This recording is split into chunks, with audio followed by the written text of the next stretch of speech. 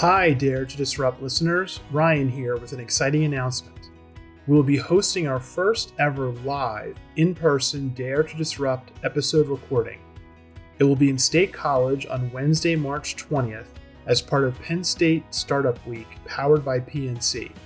I will be interviewing the founder and CEO of Honeygrow, Justin Rosenberg.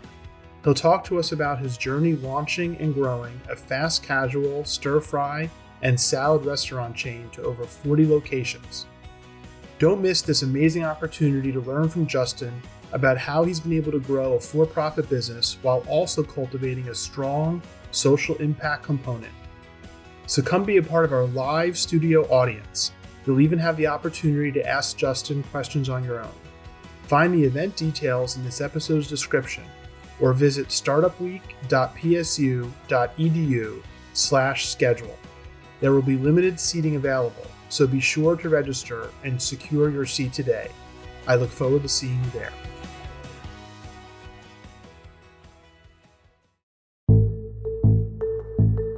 I say, wherever we're in a manufacturing plant, what job sucks here? Like, what job would any of us not want our kids to do? And let's find a way to improve that process. Let's make it safer. Let's have the process be more reliable and consistent and have less effort by the team member. This is Dare to Disrupt, a podcast about Penn State alumni who are innovators, entrepreneurs, and leaders, and the stories behind their success. I'm your host, Ryan Newman, and on the show today is Matt DeSoto. Matt is the president and CEO of MITER Brands, a family of leading window and door brands designed for residential projects in the new construction and remodeling markets. Under Matt's leadership, MITER Brands has become one of North America's largest fabricators of vinyl, aluminum, and fiberglass windows and patio doors. Matt studied marketing at Penn State. Well, this is a first for us on Dare to Disrupt. Matt, you are the first guest we've had that has a very strong partnership with another one of our guests in the home remodeling space, which we will get to deeper in the interview. Thanks so much for joining us. Yeah, thank you, Ryan. I'm glad to be here. So Matt, I'll get started as we always do, which is from the beginning. Would you mind sharing with our listeners where you grew up and where you spent your formative years and just some of the highlights from your early experiences as a youth growing up? So I grew up in central Pennsylvania, small town near Harrisburg called Elizabethville. The things that stand out the most out of being, a small community is that you know everybody and everyone also knows you. And I actually still live close to there today in a small town called Millersburg. But I do joke that if you turn right all the time in the morning and for some reason you chose to turn left, the entire community seemingly knows about it before you actually made the turn. So it's fun though. I'm enjoying raising my family there. So you grew up in a small town, you now currently live in a small town, but in some ways you picked one of the biggest college towns on the planet in the form of Penn State. Can you talk about what led you to select Penn State as a school and what some of your early experiences were at the university? Yeah, no, it's a great question. And I love State College, so I'll start with that. I did not grow up in a home that paid a lot of attention to athletics, period. And so my oldest brother went to West Point. So the first football game I had been to was a game at Mikey Stadium up at West Point where Army was playing Colgate. And that was a cool experience, like really neat to see the cadets and still one of my favorite games I go to. But then in 1992, I got invited to go watch Penn State play Notre Dame and loved it. So we stayed the weekend. My buddy's family had an RV and we stayed up there the entire weekend. So got to experience that as someone who was young in my high school years. Had a heck of a time and won that game. So walked away from that point forward saying, not only is Penn State my team and I'm now officially a college football fan, but wanted to go to school there. Loved the town. We just spent some time in town that weekend and got to see pep rally and all the things that just drew me in early. So when I had a chance to apply to schools, I only applied to a few, and thankfully I was accepted to Penn State. And from that point, I didn't really consider anywhere else. And to this day, when I pull into State College, my blood pressure definitely goes down. I just love that town. Well, Matt, before we accelerate through your career, which has been really phenomenal, and talk about your business success, can you share with us what you were thinking from a business perspective when you were in college? So you're in school, you're finding your way. What were some of your earliest thoughts about what you may want to do? And ultimately, what did you end up doing after you left Penn State? At a relatively young age, probably 9 or 10 years old, I had determined in my own mind that I wanted to run the window and door business that my father was running at that time. And our family, we didn't own any of the business, but he was very clearly the senior leader of the business. And I loved that. As a child, I really enjoyed being around the team and the business. So barely double digits, I had determined I wanted to be in the business. So then as I fast forward, I decided to not work in the business at all throughout my years at Penn State. But in my freshman year at State College, I went to an info session for a company called Student Painters. And that spring, I started to go out and market door to door, door hangers or yard signs or whatever else I could figure out to get leads, got leads and sold jobs in the spring, hired some team members, and we produced jobs that whole summer. So interior and exterior painting jobs throughout the summer. And then when I got back into school that fall, the company had asked if I'd be interested in being like a district manager. Started to go out and open up other locations across the state of Pennsylvania. So by my last year of school, we had 15 locations throughout the state. And so that was just a heck of a time. It was a great way to learn about business, so, albeit it was very small, but you had to negotiate with your supplier. You obviously had to find a team, had to sell jobs, had to produce jobs, had to collect money. And of course, in the end, stay in business, which means you got to profit. That really taught me a lot. I met a lot of really amazing people there, some of which I still work with today at MITER brands. It was a huge impact on my life. And I think provided the right level of experience to at least share with the team when I joined MITER why I might be worthy of getting an opportunity to join in on the sales team. Really interesting. So a couple things there. First, on the painting job, in terms of going out and hiring and finding folks or finding jobs, your desire to do that, was that based on the entrepreneurial aspects, needing a little bit of money in your pocket? What was it that sort of drew you to that initially? Because most college kids would hear you say that you went and did that and would say, boy, that sounds awfully scary to me. Yeah. And I guess in some ways, as I look back, it probably should have been scarier than what it was. There was a few reasons why I wanted to do that. One, I wanted to make money. So you hit one of them head on. I think the second was I wanted to have a job, but I wanted something that I felt like would position me better for what I was going to do post Penn State. And realizing that I had an objective to come work in the business, which our family now became partial owner of in 1997, that the conviction started to grow that, hey, this not only could be a good job and hopefully a long-term career, but also potential to have an equity position in the business over time, that I viewed those years while I was at Penn State and the job in particular with Student Painters as a way to gain a lot of experience in a much smaller business and something that my family had nothing to do with. And I wasn't going to get a role because of my last name, but rather I was just earning it by virtue of effort. And the risk seemed very low to me. So if that didn't work out, I could still go try something else and build my experience in that something else if this didn't work out. On the other hand, if it did work out, the risk reward equation seemed weighted towards my favor. And the other question I have based on what you said is you mentioned, as from the time you were 9 years old, watching your dad and thinking, I really want to, this is something I want to do and potentially have ownership in a business like this, even though your dad at the time did not have any ownership. Where do you think that motivation came from? What was it that you were seeing in your dad was either doing or not doing that made you feel like this is something that I wanted to do?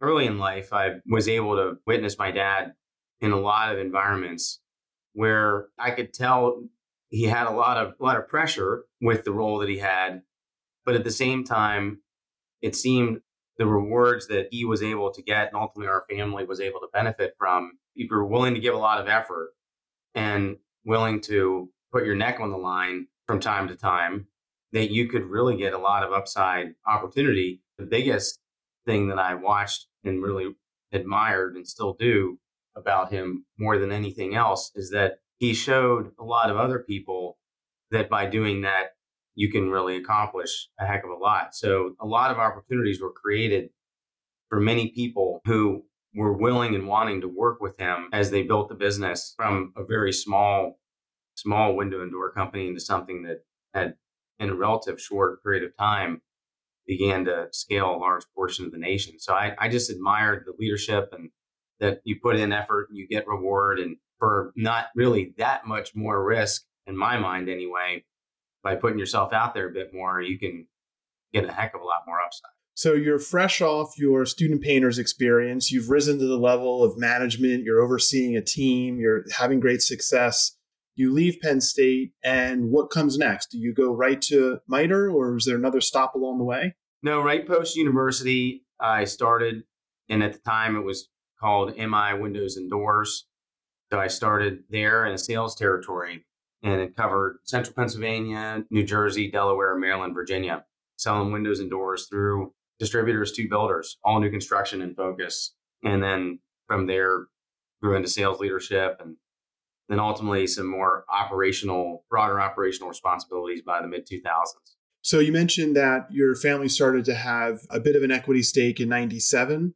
And so that overlapped your original time there. How did you navigate your own role versus your family's role, and thinking about what you were doing to have impact then and how you potentially thought about how you would have impact in the future in the business? Our family at that time was a 1/3 shareholder of a holding company, of which one of the businesses was MI Windows and Doors, represents about half of the overall. And the other 2/3 of the equity were held by the daughter of the founder, was a 1/3 partner. And the other third was owned by a gentleman, much like my dad, that had really sort of earned his way there through sweat equity. So even though we were a shareholder in the business, we were not the primary nor the sole. And what I learned early on is that there are reasons why you have to establish clear governance and understanding the role of board versus leadership. And my dad had really great partners, and they had a lot of things that they did extraordinarily well. On the other hand, one area that they struggled a lot is when times got a bit tougher, they struggled more with, okay, where does the final decision lie?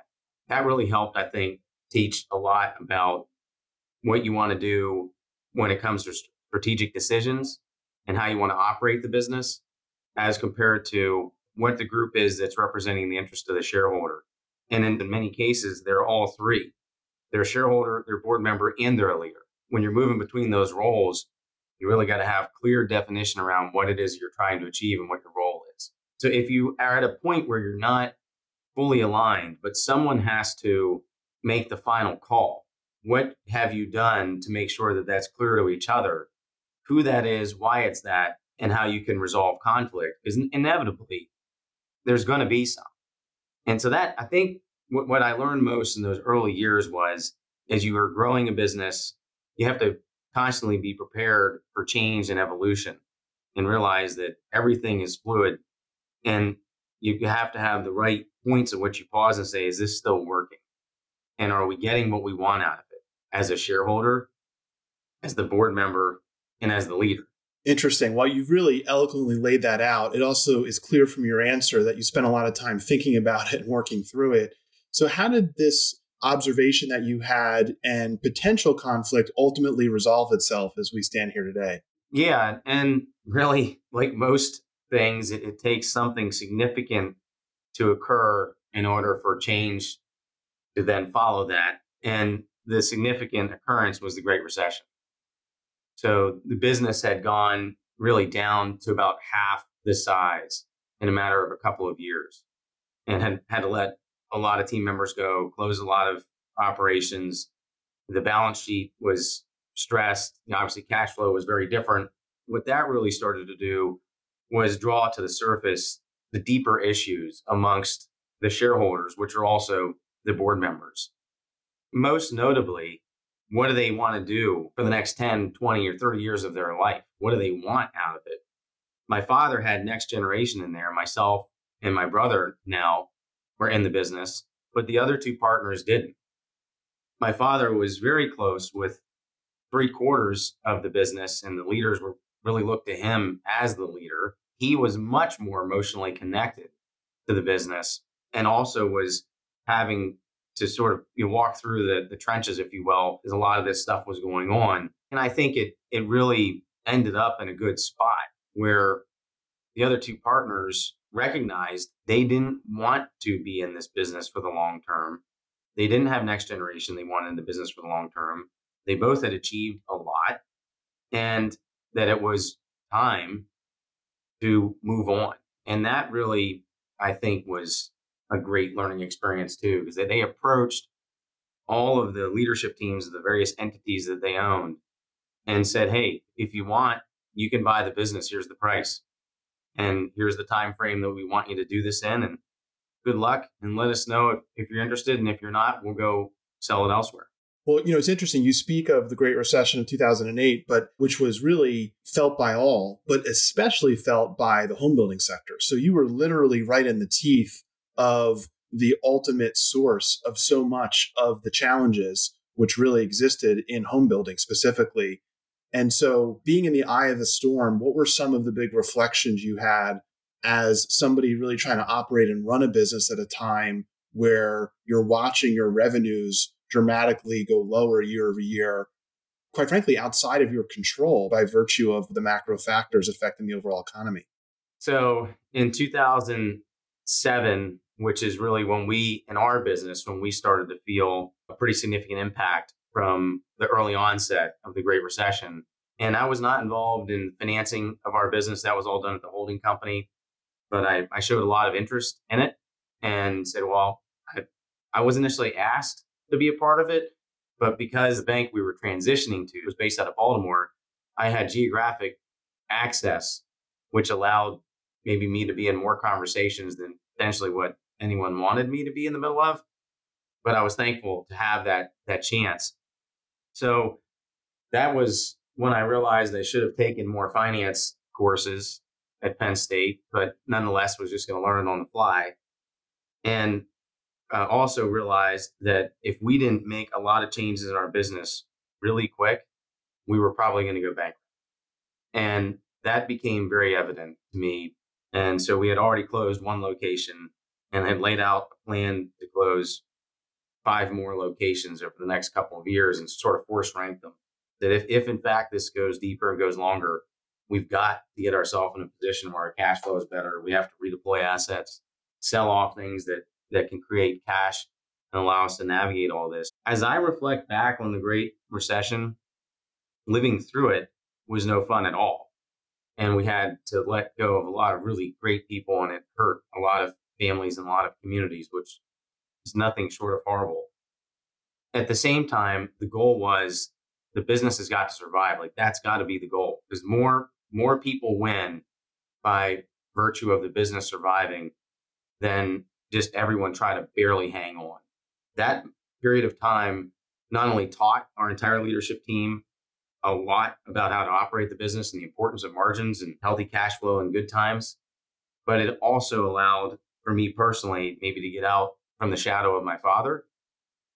So he was the CEO, but these were very different times, and it was something that he was struggling with a lot. He hated it, and we got into a fair amount of disagreement through that time. But what it did do was allow me to get out of his shadow, and I think it showed the team that we could collectively make tough decisions. And in the end, someone had to make the final call, and I just sort of turned into that person. Well, it sounds like it was a very challenging time, but also a career and character shaping time for you as well. When you look back on it, having been through something so challenging, but ultimately something that allowed your professional skill set and capabilities to develop so meaningfully, how do you reflect on that as you sort of sit here today, in a business that's quite frankly much larger and even more impactful, which we'll get to in a moment? There's been no greater education than what I got and what a lot of the other leaders at MITER Brands got through that Great Recession. And it taught us not only a lot about how to survive a time like that, but it showed us, most importantly, why we need to figure out a way to perform much better during good and great market conditions. We will navigate times like that again, hopefully not that deep and that long, but we will go through downturns again. We are in a cyclical business, and we, I think, learned the hard way, but in an impactful way, why you need to perform good in good times. Really incredible. Now, one of the other big changes that's occurred in the industry, or I should say evolutions, has been the focus on the environment. Can you talk about how you've worked to position the business in light of the continued focus on environmental efficiencies and ways, both in terms of in the home, but also the products you use and the raw materials? So in the last couple of years, we've been investing a fair amount of time into what's our answer to ESG. As we were pulling together our view and our responses to those questions, what became apparent was the most important thing is that we've always been doing this. And it's just called this now. But we've always been really concerned about the safety of our team members. We've always been really concerned about the impact we make on the environment. And we certainly have been concerned about the efficiency that our products can create, the energy efficiency that they can create in a home, whether it's a new build or a repair and remodel project. There was a time that I think we learned some really hard lessons. Our leadership team inherited some of that. We had an asset in Indiana that probably for a couple of decades, our maintenance team was using a material to clean tooling and then just dumping the remains of this liquid into the ground, like just out the back door, literally. And that took us at least 2 decades to remediate. And that was at one location, not because anyone on the team was saying, I'm going to go hurt the environment. It's just what they knew to do. There was no process or no team that was coming around saying, oh my gosh, what are we doing? Do you realize that how this is impacting the environment? So I think a lot of it has been natural evolution, not just in our business, but I think in industry in general. But in particular, that one example really stood out heavy because that experience really taught us a lot about what are the materials we're using, how does it affect the environment, how does it affect our team members. As far as raw goods that we use in our product, we want to make sure we can use things that have the least amount of impact on the environment as possible, but yet at the same time, allow our product to be as affordable to as many people as possible. There's that balance of vinyl products, which the products we make are vinyl windows and doors. Vinyl is 70% of the market in residential. So people can argue the pros and cons of vinyl, and someone who goes to the extreme on environmentally friendly would say, hey, the petrochemical in that is not environmentally friendly. But you can argue it the other way that, okay, use a wood window and door. Where does the wood come from? And yes, you can reforest and there's ways to work around all of that. But in fact, there's an immediate impact to the environment in some way, shape, or form. And that's not me even trying to make a play for which product someone should use versus the other. It's more just a point that regardless of the product or regardless of the industry, I think there are things that are going to impact the environment. Our role is to minimize that impact. In our plants, we make a lot of insulated glass. As you'd imagine, most of the window is glass. Well, you have to clean the glass and before you put it into the window. We use reverse osmosis in all of our manufacturing sites. It reduces the amount of water substantially. Keep reusing it before you ultimately flush it down the drain, if you will. So, there are so many little things that the team finds that allow us to be just ever so much more environmentally friendly every day. Well, it's glad to see that you're been able to focus on this and in some ways just highlight the things you're already doing and in other ways look to ways to improve. And for those of our listeners that may not be as familiar, environmental, social, and governance investing was what ESG stands for. And I'd be remiss if I didn't ask, what does MITER stand for? We created the holding brand in 2022. It was MI Windows up until then. And what started it was we had done a transformative acquisition in 2019 out in the western part of the United States. The name of the company is Milgard. It's named after a family that founded it. It's a very strong brand name in the western part of the country. So immediately when we were looking at this acquisition, we had determined that the last thing we would want to do is change the brand because it's one of very few vinyl window and door companies that actually has a consumer brand. That was all well and good, except what I felt inside the business, and I think a lot of other leaders felt inside the business as well, is that Mogart team members had a feeling of being inferior because there was MI Windows, the product brand, but then there was also this like MI Windows, like I'm Milgard. I want to be known as Milgard, but I've got these people from MI that are now trying to influence things and in some cases recommending or just, pushing through a change. And it was maybe late in 21, mid-year 21, I guess, when we had got with the marketing team and said, there's a problem here. We've got to create a name that connects everybody to one team and allows us for future acquisitions. And if the brand of that company makes sense to keep, we have clear logic how we keep it and don't want to confuse product brand and parent or support brand. So that's where MITER came from. We wanted MI to be a part of it. And there's a MITER joint. So in construction, there's maybe some logic there, although it's not spelled correctly for that. The other part that was important for me is I wanted it to have meaning. So it's an acronym, and it goes manufacturing, inspiration, trust, experience, relationship. And it's not a product brand at this point, but it is a team brand. And so we all work for MITER and we promote whatever product or make whatever product that brand it holds. One of the other ways or areas that your business has really looked to grow has been your partnership with West Shore Home. We had the pleasure of having the founder of West Shore Home, BJ Werzen, on our podcast. This is the first time we've had individuals who are so closely aligned from a business standpoint. Can you share what that partnership has been like for you and your business? So we have been very focused on balancing our business with the end market demand. So traditionally, about 60% of residential windows and doors, the demand for those is in repair and remodel projects. And obviously the remainder in the new home construction. Now, there are times where that gets closer to 50-50.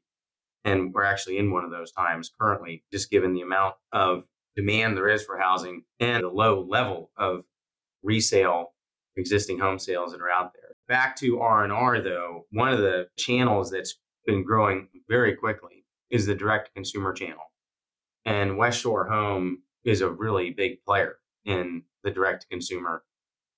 And BJ and the team there have really built a remarkable culture, first and foremost. He's a fascinating person, very driven and highly competitive, very passionate, and focused on the vision that he specifically has laid out.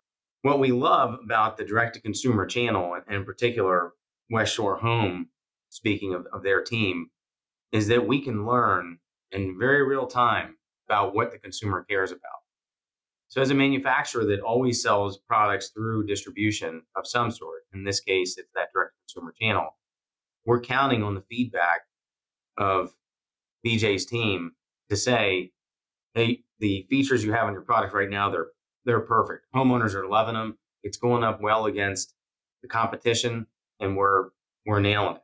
But they're also very efficient in telling you, hey, we're missing the mark. We need to have a feature, and we need it like now. We're losing jobs now because we don't have that feature, or it's not priced right, or our service levels aren't right. Because the DTC channel, I mean, that's right there. We say they're buying furniture, and they're literally, of course, sitting on their couch, watching the windows being installed right in front of them. It's a high ticket investment. And that's their investment, maybe for that year, or maybe for those 2 years. So the attention to detail that we need on the product, we got to have it right, because West Shore Home, their installers, and the salesperson who made the commitment and the promise to the homeowner, they can't afford anything else. Because not only are they trying to get that window sale done in one day and flawlessly with a great outcome and get paid, they're wanting to be back there a year from now doing a bathroom rehab. And a year after that, the next product line that they're going to introduce to their business. And the year after that, as a supplier to West Shore, you got to be flawless everywhere. If you want to win, you got to be the best. And I think, consumers really do appreciate high attention to detail and service. We all do. In this case, obviously, it's pretty high ticket, and in West Shore, they've done a remarkable job. And so how do you think about your supply chain? You can answer that in two ways. One is supply chain during COVID, which was, highly disruptive for every industry that touched manufacturing. But then also this idea of supply chain when you're working with a partner who's looking to align projects with a massively truncated production schedule relative to competitors. The way that we differentiate our product versus all others is through our service. It's a commitment to 100% on time, complete, accurate, promised quality all the time. We say that at 99%, you're an A minus.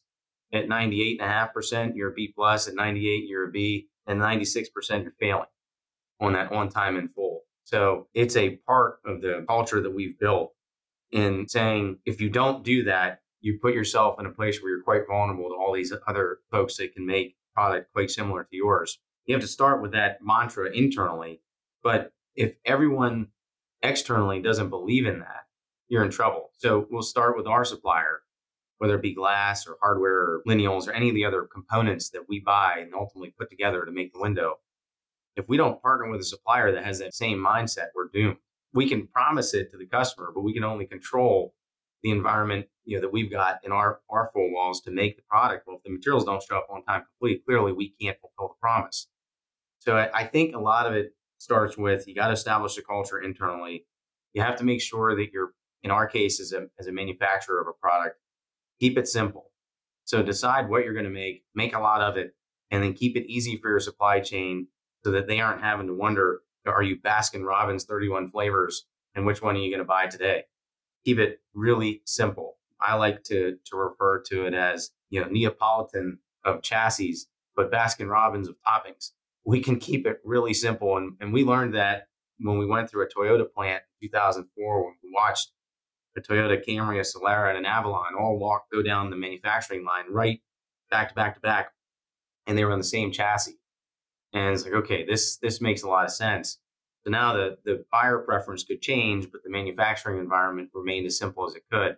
That's important. So our supply chain we've got to be simple and define clearly what we want to do so that they know how to align. And then with our customer, you got to find people, and BJ and the team at West Shore are great examples. You got to find people that want to grow.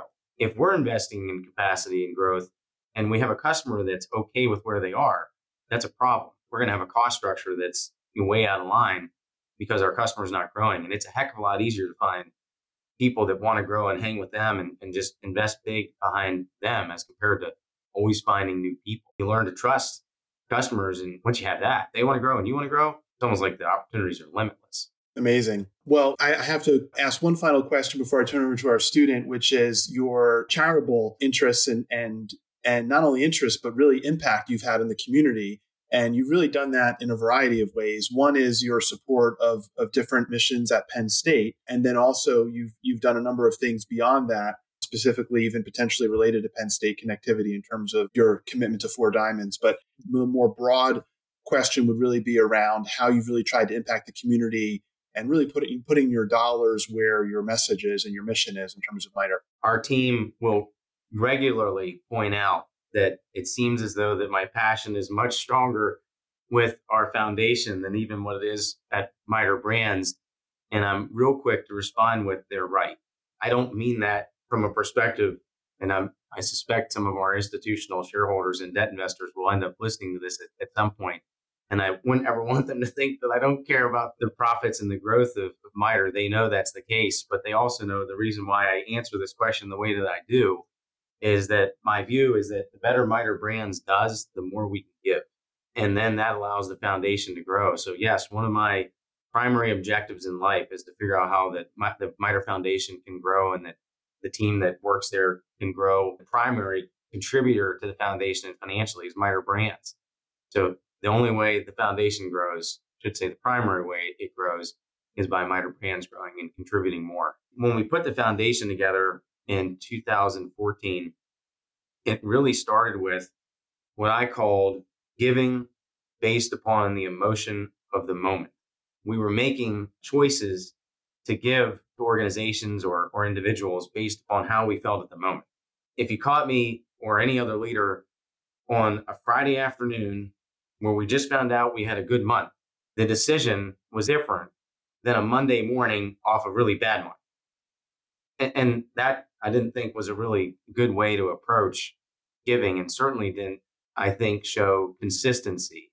So that's where the foundation really, where we got the idea for it, was let's create an organization that we consistently give to, and we delegate out to all of our operations across the country certain amounts of dollars that they can go find organizations or individuals that they think we should be supporting at their discretion. And the only two things we said they couldn't do were give directly to a church or give directly to a school.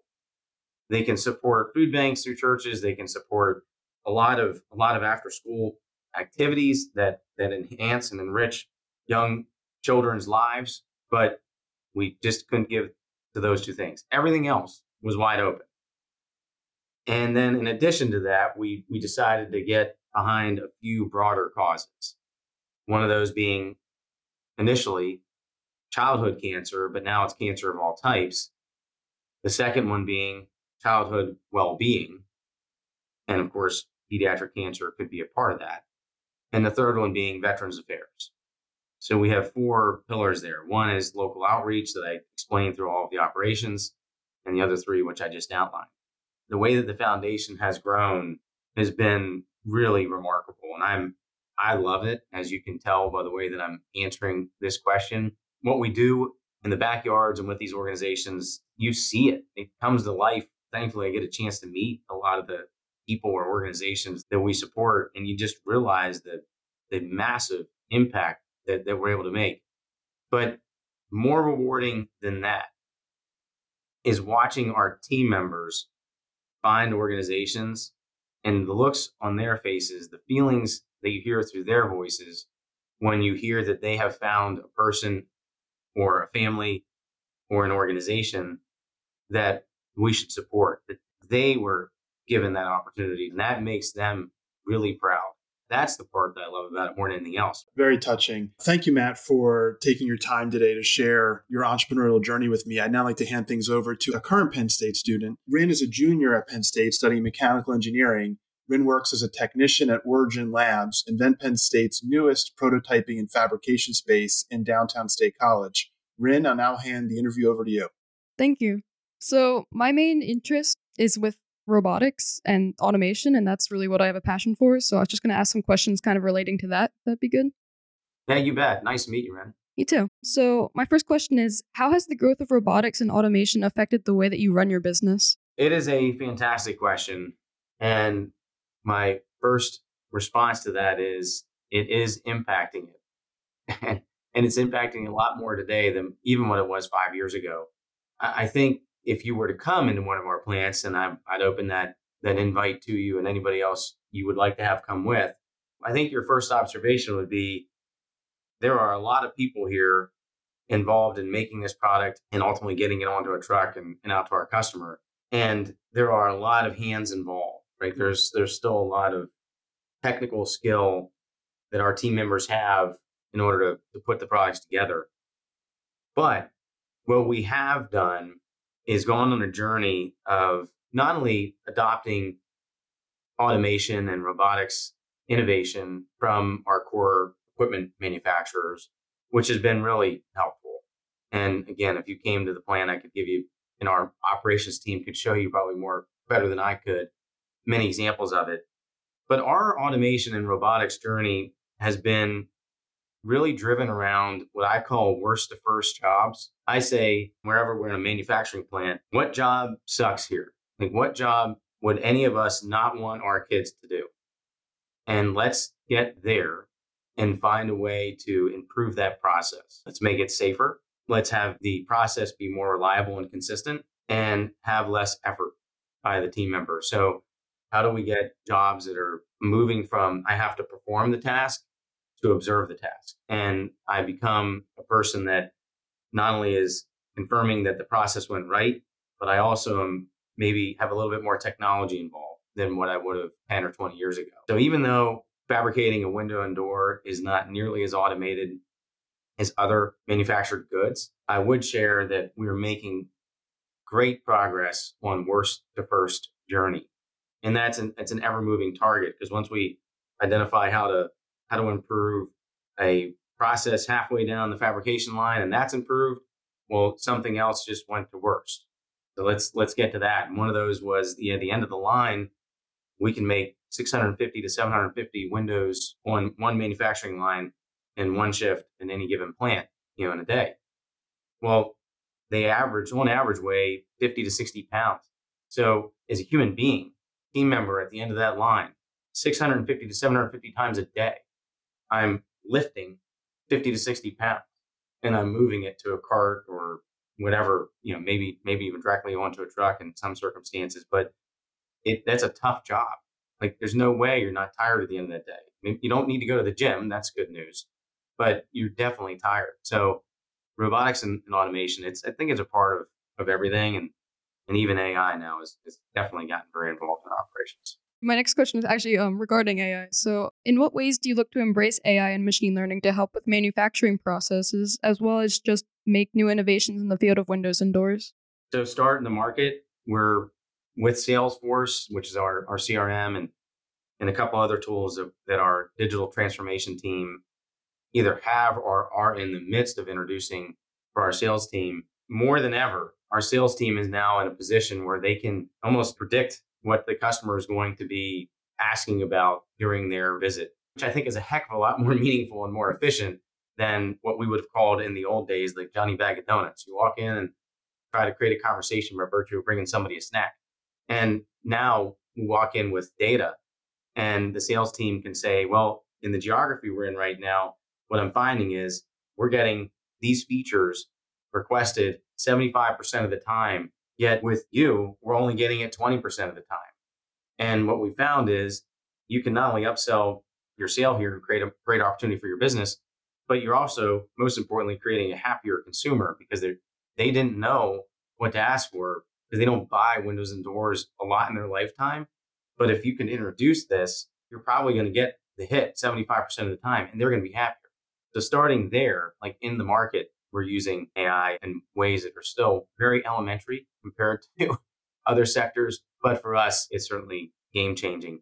And then in the manufacturing plants, we introduced a tool a couple years ago, and it's cameras all over the operation. And initially, I think our team was like, what's up? It's like Big Brother watching us. I think quickly we're able to get that feeling out and say, no, not at all. That's not what this is. What we're really trying to understand is, where is the opportunity to improve the process? It's in many ways attached to that worst to first that I pointed out a moment ago. We'll now bring in our continuous improvement teams along with our direct production teams and watch the game film on big screens and say, okay, because we can run it at 5 or 10 times pace, whatever we're doing, and show that on line 1 in Flower Mound, Texas, because we changed this process, we not only reduced your steps between the different workstations, but we've enhanced output in a reduced amount of time. Less overtime for the team member, less effort, greater output. So that's the initial thing, is reviewing the game film. But now, in Rio is the name of the tool, now our Rio camera systems are starting to look forward and predict the next step, and sharing in more real-time fashion than ever before what plant 1 has done, and showing what that would do for plant 2 or plant 3 or et cetera. So it's really cool stuff, and I can't get much deeper than that. So if you ask any more technical questions about it, you'll get a deer in the headlights, but I certainly am excited about it. That's really cool. So I think my final question is, in what ways do you find being the CEO of a company with locations on both sides of the country rewarding, and what are some challenges that you face because of it?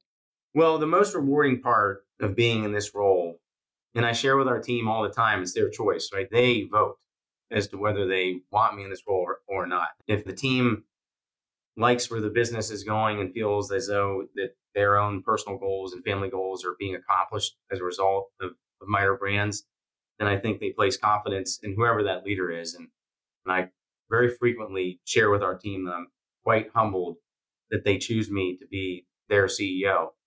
So the rewarding part is investing into people. Like, that is by far the most fun part. And as we've grown, we get to do that more frequently than ever before.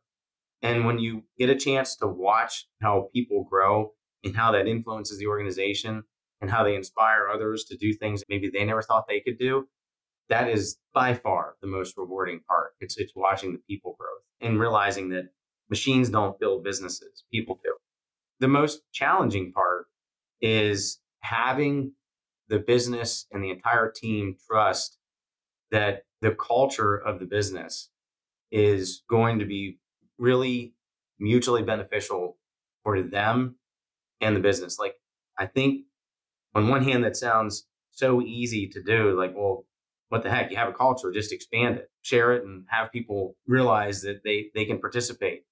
But on the other hand, I think one of the most challenging aspects of growing a business is having that culture remain consistent. I think some organizations, they grow, and maybe specifically some people in leadership roles, they're in a growing business, they start to forget what got them there. And then they begin acting as though growth has allowed them to turn into someone they once were not. And that can manifest usually in really ugly ways. I think the most challenging thing is remaining humble in our approach, yet confident in our ability. And when we see people that are not aligned with our guiding principles, we've got to identify those people and coach them first. But if for some reason it's not working, we've got to part ways and make sure that we're supporting the ones that are inspiring and energizing and growing, and being okay that not everyone will look at the MITER culture as their culture. But that's okay. They can go find somewhere else. The challenge in it is it takes a constant sharpening of your saw, if you will, to stay on top of that, because it's really easy to relax that and then let some personality get into a relatively high influence role and they start to act really different. And that can cause organizational shift quicker than what you anticipate. Thank you so much for your time. Thank you. It was really nice to meet you. You too.